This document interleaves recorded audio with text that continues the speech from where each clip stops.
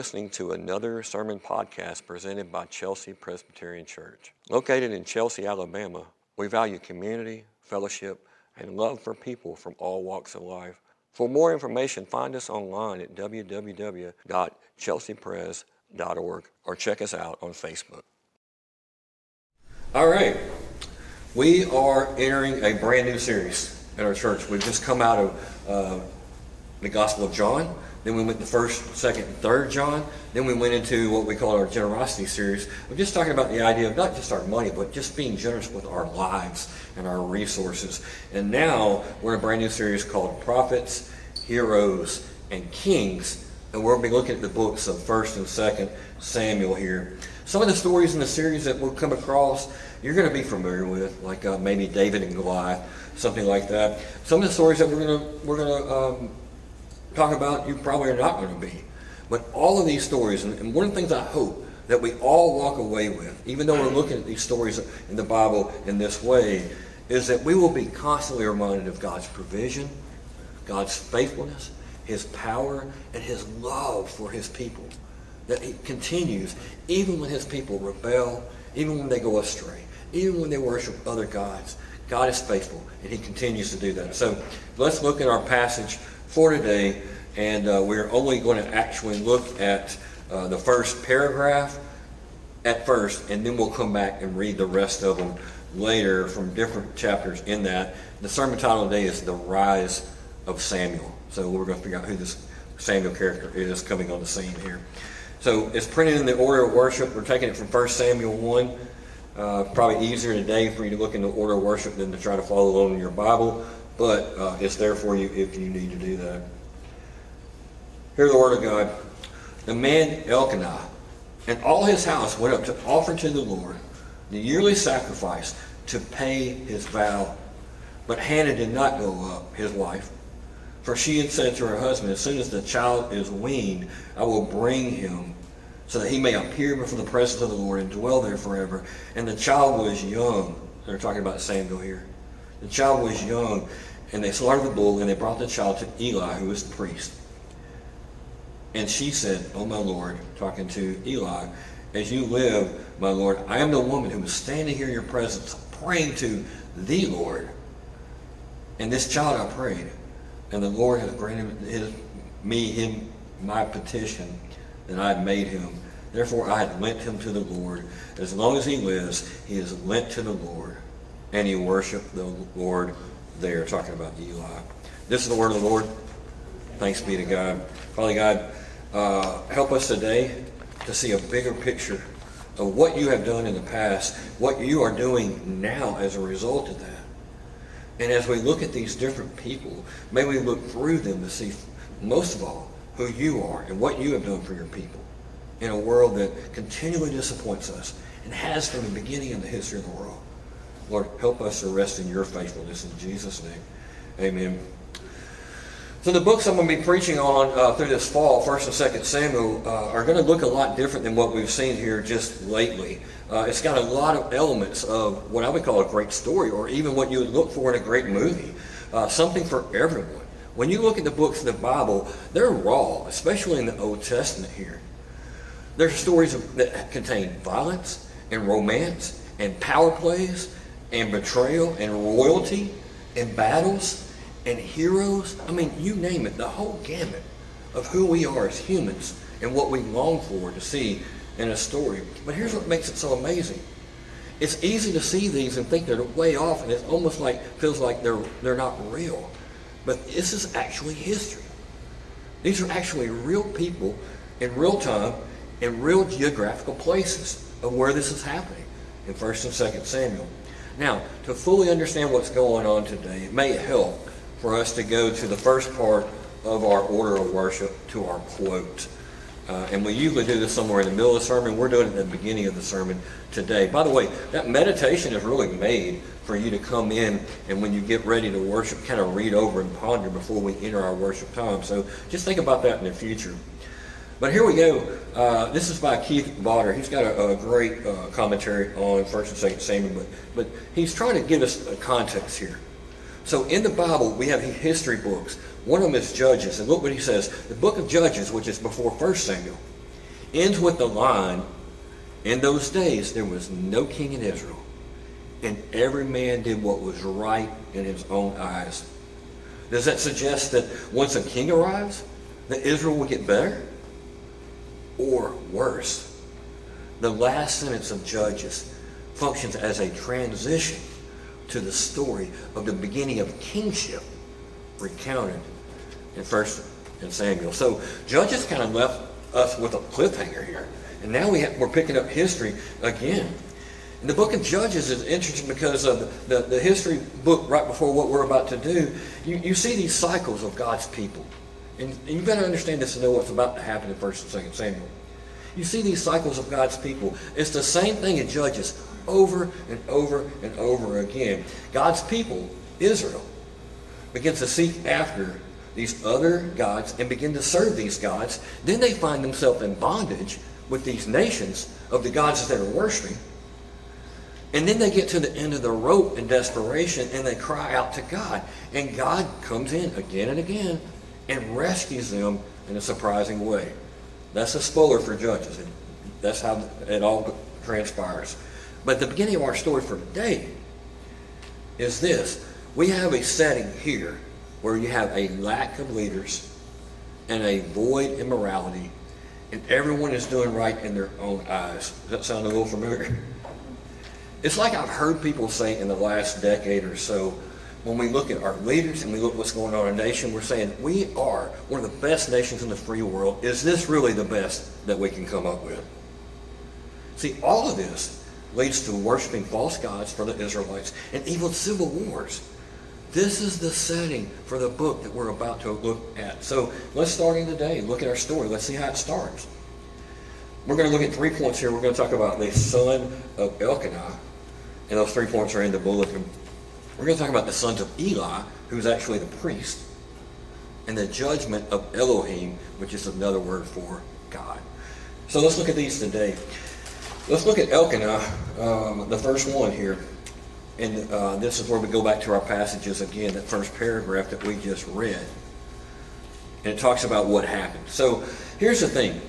In that section that we just read, and we tend to love stories. You ever notice that? We tend to love stories of the unexpected, where unexpected people turned out to be the heroes, whether, if Hobbit's in the Lord of the Rings or Dorothy in the Wizard of Oz, or almost every Disney movie that's ever been written.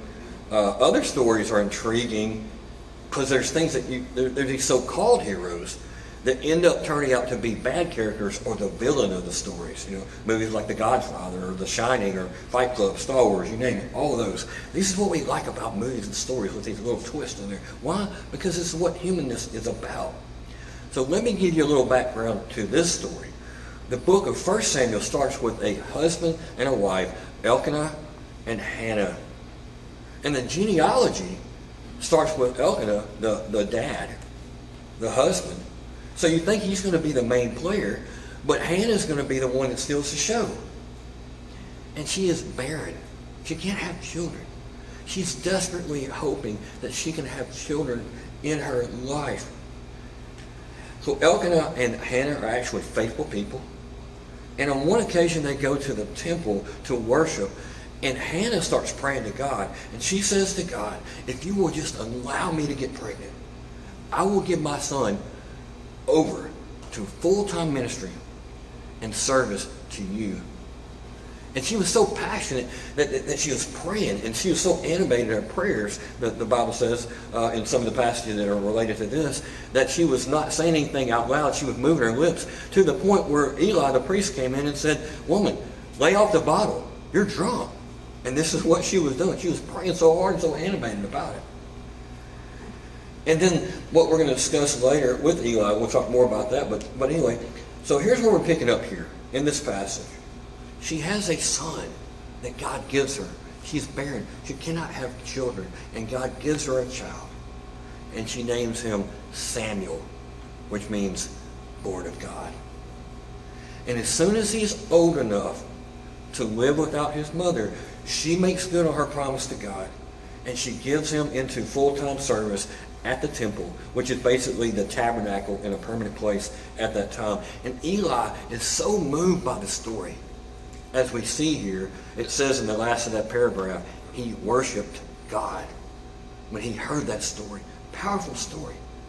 It causes him to praise God. See, there's a reminder here at the beginning of 1 Samuel that many times in the history of the world, God starts major movements with minor players.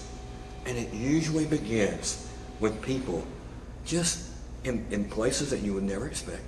Just being faithful with God in small ways. And we're going to have more on that later. So let's continue here. Look at point 2. The sons of Eli. Eli's the priest. Don't forget that. Samuel's the young boy in the story. Eli is the priest. And we're going to talk about his sons now. 2 households. Samuel's household, Eli's household. Now the sons of Eli were worthless men. They did not know that the Lord had come there. And the sin of the young men was so great in the sight of the Lord, for the men treated the offering of the Lord. By the way, they're priests too. If Eli's a priest, your sons became priests. They're priests. And so he treated the offering of the Lord with contempt. That's what the sons did. And Samuel was ministering before the Lord, a boy, clothed in a linen ephod. And his mother used to make for him a little robe that he would take. She would take each year when they would go up for their yearly sacrifice. Then Eli would bless Elkanah, Samuel's father, and his wife Hannah, and say, "May the Lord give you children by this woman for the petition that she asked of the Lord." So then they would return home. Indeed, the Lord visited Hannah, and she conceived and bore 3 sons and 2 daughters. And the boy, Samuel, who we talked about before, grew in the presence of the Lord. Now, Eli was very old, and he kept hearing all the things that his sons were doing, all of Israel, and how they lay with the women who were serving at the entrance of the tent of the meeting. And he said to them, "Why are you doing such things? I hear your evil doings among all the people. No, my sons, it's no good report that I hear that the people of the Lord are spreading around about you. If someone sins against man, God will mediate for him.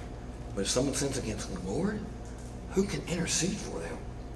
But they would not listen to the voice of their father, for it's the will of the Lord to put them to death. And the boy Samuel continued to grow in stature and in favor with the Lord and also man. Again, just a reminder. So here you have Eli, the high priest. His sons are priests too. Here you have this young boy, Samuel, that's been dedicated by his mom, and they're all in the tabernacle, the temple at the time, together. Now, we mentioned Eli earlier, but now we're getting a bigger picture of his family. They are worthless. First of all, he has these 2 sons, and they're corrupting the offering that's given to the sacrifices that people are supposed to do in obedience to God. And the way they're doing it is like this, and we don't have time to put every verse in here on that, but they would take the meat sacrifices that people were going to give, and God had planned it to take care of his priests by allowing them to have the leftovers from what the offering was. Instead, they decided they were going to take the first of what they wanted from the meat before it was offered to God. They were basically stealing from the people and stealing from God. And if the people didn't like it, they would take it by force. They're a bunch of thugs here. Not only that, but they're sleeping with the ladies that worked in the temple. And everybody in the country was hearing about it. They had this notorious reputation throughout the countryside. And Eli tries to warn them. They just won't listen. But instead of Eli taking more drastic measures and intervening before God has to, he actually basically just lets them continue after a little slap on the hand. But let's circle back down to Samuel here. So we had this little boy that was given by his parents into full-time service in the temple. Now, this is almost comical if it wasn't so tragic. I mean, think about it. Every year, Samuel's mom is bringing him this little robe, like a little priest that he's walking around wearing the same things that the other priests are wearing, these little white robes. Now, not all the ceremonial stuff that the priests wear, but here he is walking around like a little man, in this little robe in that way, and just being faithful every day in service to the temple. He's just doing the little stuff. He's doing the grunt work nobody else will touch. Little guy in there. And here are these grown men. Instead of Samuel being this little man, grown men acting like children in the Lord's temple. What a contrast that we see already here. And I would say at this point, when you look at the Bible, it's amazing, and you should already be thinking this, amazing how God uses people that society would deem powerless and weak, like a barren woman and a young child, and they have some of the most value. Why? Because many times in the Bible, and you'll see this many times in the history of the world, many times in our society, the things that you look at, like power and status and money, tend to corrupt, especially as we get older. See, God is in the business of using the humble in his kingdom. The people that are willing to just be faithful in the small things. If you are here today and you feel unqualified for some way, unqualified to serve God, you're probably one of the most qualified people, right? The people I've asked people to do things all the time. They're like, man, I don't think I could ever be in this leadership role in the church. And I'm like, that's why I want you. It's the people that think they've got it all that I'm like, yeah, you need to work on serving for a little while in that. That's the dynamic that we're going to see over and over in the Bible, that you see over and over in the Bible, and we're going to see over and over in 1st and 2nd Samuel. But let's look at the final point here. The judgment of Elohim. Basically the judgment that God places. And let's see how he delivers this message. And the Lord called Samuel again the 3rd time, and he rose and he went to Eli. Remember, Samuel's the little boy, Eli's the priest. So the Lord's calling Samuel. He doesn't know it yet. And he arises and he goes to Eli and he says, here am I, for you called me. And Eli perceived that the Lord was calling the boy. So immediately we have this scene. Samuel's getting a little older. And he goes up and he's lying in bed at night. You know, probably around age 12, 13. We don't know for sure, but somewhere around there. And he hears this voice like, Samuel. And he gets up and he goes to Eli. Eli's like, what are you doing in here? He's like, I heard you call me. Eli's like, I didn't call you. He does it like 3 times. And so here's where we are here. This is, finally Eli's like, okay, there's something more going on here. And then Eli perceives that the Lord was calling the boy. Verse 9. Therefore Eli said to Samuel, go lie down, and if he calls you, you say, speak, Lord, for your servant hears. And Samuel went, and he lay down in his place. And the Lord came and stood, calling him as other times, Samuel, Samuel. And Samuel said, speak, your servant hears. And then the Lord says to Samuel, behold, I'm about to do a thing in Israel at which the 2 ears of everyone that hears it will tingle. On that day, I will fulfill against Eli all I had spoken concerning his house from beginning to end. And I declare to him that I'm about to punish his house forever for the iniquity that he knew, because his sons were blaspheming God, and he did not restrain them. Therefore I swear to the house of Eli that the iniquity of Eli's house will not be atoned for by the sacrifice or for offering forever. Now this is a pivotal point in Samuel's life. At this point, he's been that little guy walking around in a robe in the temple, and he's coming of age, getting older here. And then it's not only pivotal in his life that the Lord's talking to him here, but also Eli's life, obviously, and the whole nation of Israel, because he's talking about the spiritual leaders of the nation here. God's about to clean house, and he lets his people know by speaking through a young boy. For lack of time of space, in the beginning of the story is not here. See, we talked about that. He's lying in bed. But the 3rd time, Eli gets it, and he thinks it's most likely the voice of God, and he tells Samuel how to answer. Then God says to Samuel, what I'm about to tell you, when others hear it, it will be so provocative and so radical that both their ears will tingle. You know what that means? It's that sensation that you get when you hear or somebody else hears some earth-shattering news, and you kind of fill it in your ears, and all of a sudden your eyes get about as big as pie plates. You know, that's what he's talking about is going to happen here. That's what's about to happen. What is the news, and why is it such a big deal? Well, it's a message of doom and gloom, and it has everything to do with Eli's house and everything to do with Israel of cleaning house and saying, I'm tired of what's happening with the leaders. Even my priests are blaspheming me.